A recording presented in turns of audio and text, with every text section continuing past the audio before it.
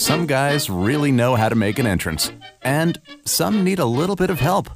You're listening to the American Military Band, and you're on the Soundbeat.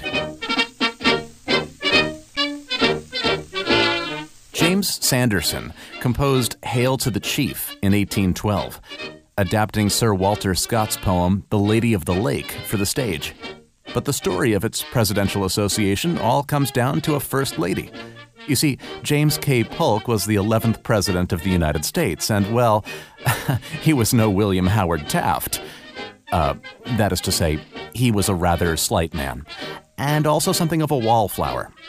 Worried that her husband would be overlooked at official gatherings, Sarah Polk instructed bands to play the tune upon his entrance.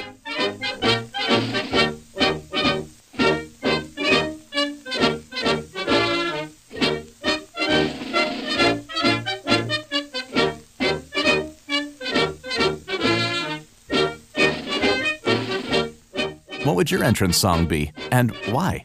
Tweet us at OnTheSoundbeat or tell us on Facebook. Winner gets a prize. Soundbeat is produced at the Belfer Audio Archive, Syracuse University Library. I'm Brett Barry.